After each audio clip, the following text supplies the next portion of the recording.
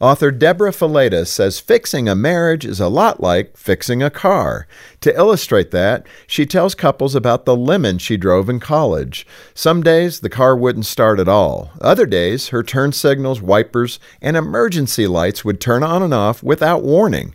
Deborah's breaking point came one freezing December morning when she drove to class with her window stuck in the down position and the car alarm blaring. The experience left Deborah shivering, embarrassed, and determined to find a solution. Her first idea was to address the symptoms, like duct taping the window shut or supergluing the wipers in place. She decided against it when she knew that sooner or later the problems would resurface. Instead, Deborah hired a mechanic who dug through the wiring and corrected the problems at their root.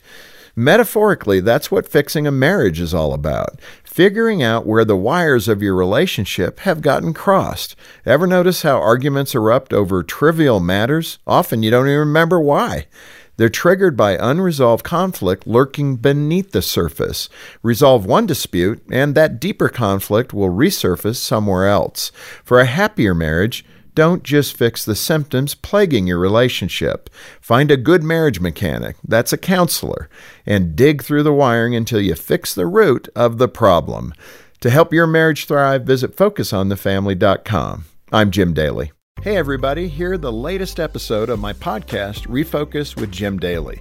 Dr. John Lennox talks about how we need to show both love and truth to others. Love and truth they find difficult to put together because love without truth becomes sloppy sentiment and truth without love becomes hard and can be vicious. Dr. Lennox will help you overcome barriers when sharing your faith on the next Refocus with Jim Daly.